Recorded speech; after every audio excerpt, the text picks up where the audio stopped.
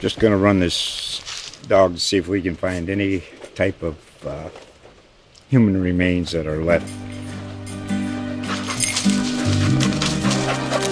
Listen to Where Secrets Go to Die, The Disappearance of Derek Hennigan.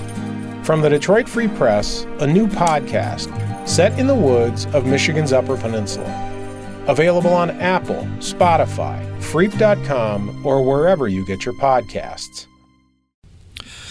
Hello and welcome to the Herald Journal's audio studio. I'm digital editor Gabe Whisnant, joined today by reporter Adam Orr. We're here to talk about Adam's story. Very interesting issue, I guess you would say controversial issue, with the issue with older buildings, older properties.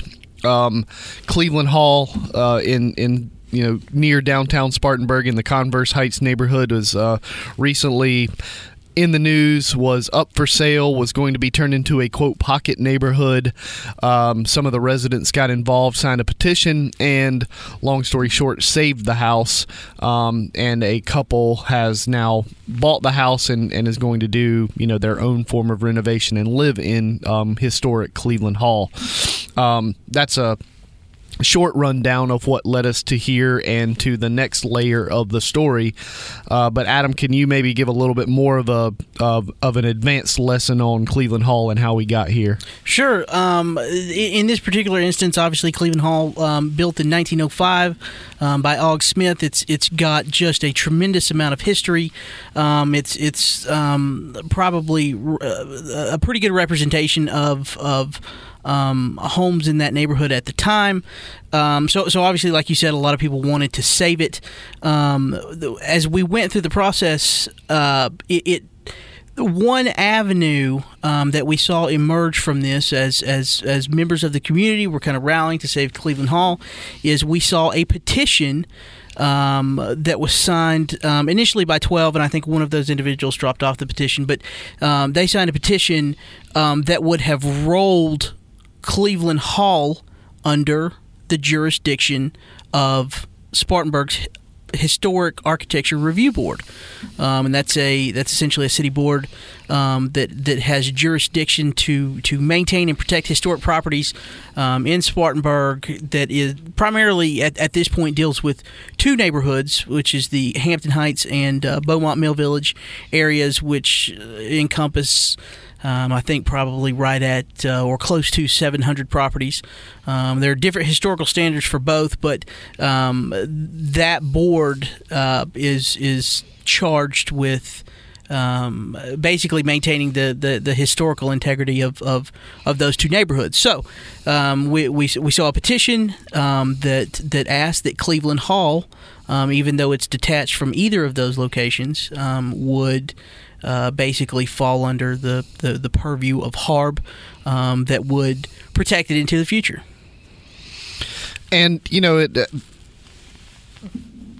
this Cleveland Hall kind of came a year or so or a little bit more on the heels of the Bonhaven issue, an old mansion in Spartanburg that didn't make it, was eventually torn down, and we've obviously had other properties in Spartanburg that sat in disrepair for a long period of time before they were renovated or never got renovated. Do you feel like this is becoming maybe more of a concern that people are paying attention to, maybe with the renovation or the rejuvenation of Spartanburg overall? Yeah, absolutely. I think that especially with Bonhaven, people saw how that process played out, that ultimately people weren't able to save it. So I think people who are into historic preservation, that's important to them. I think that this is sort of an issue that they are willing to become quickly vocal about. The folks that we spoke to, it's important to them, and I think that especially after the demo of Bonhaven, people take steps very quickly to protect these in the best way they know how. And obviously there are, just like any other issue, there are different sides and various sides to it as well. I think most people, don't want to see history be, torn down or destroyed or changed or edited, etc. But there is another side to it, especially when it comes to, hey, we can do something with this property. We can do something different with this property. We maybe can do something more valuable with this property in the eyes of someone else. What about the other side of this coin, and, maybe some of the red tape that makes some of these issues harder to grasp? Sure, especially when you look at the way HARB works within Hampton Heights, within the Beaumont Mill Village. Basically, you can boil it down to a sort of a set of historical standards that a property needs to be maintained from basically what's visible from the roadway. So, especially sort of the front facade, the roof area, right. Basically the structures on that are visible from the right of way.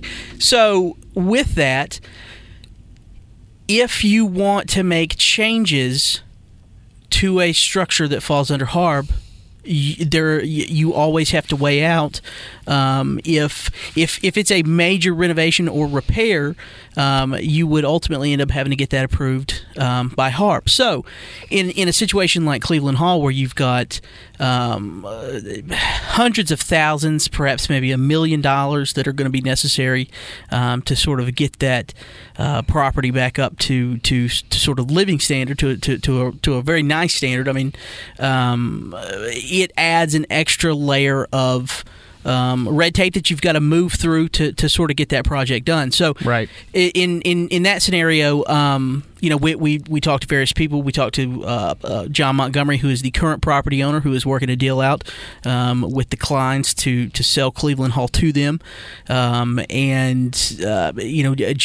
Sort of John's concern was, this adds sort of perhaps maybe an extra headache to the process. So you have to weigh that against sort of the property owner's right to kind of do what they want with their own place. Right. Yeah. And I guess that is among some of the the issues that we will be keeping an eye on, with probably not just the Cleveland Hall story specifically, but just with downtown, or the surrounding area of downtown, and renovations and preservations moving forward.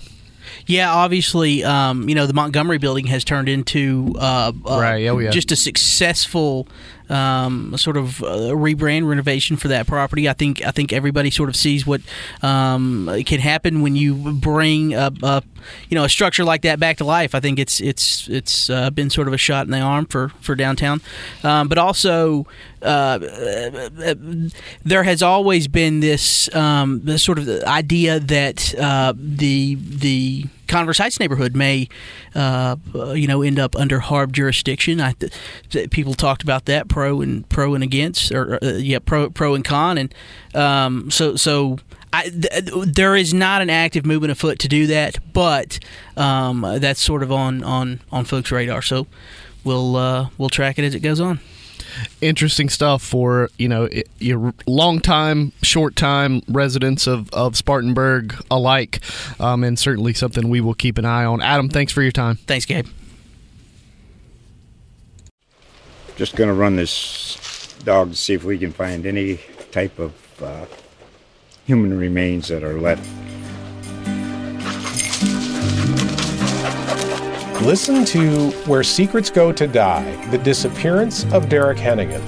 From the Detroit Free Press, a new podcast set in the woods of Michigan's Upper Peninsula. Available on Apple, Spotify, Freep.com, or wherever you get your podcasts.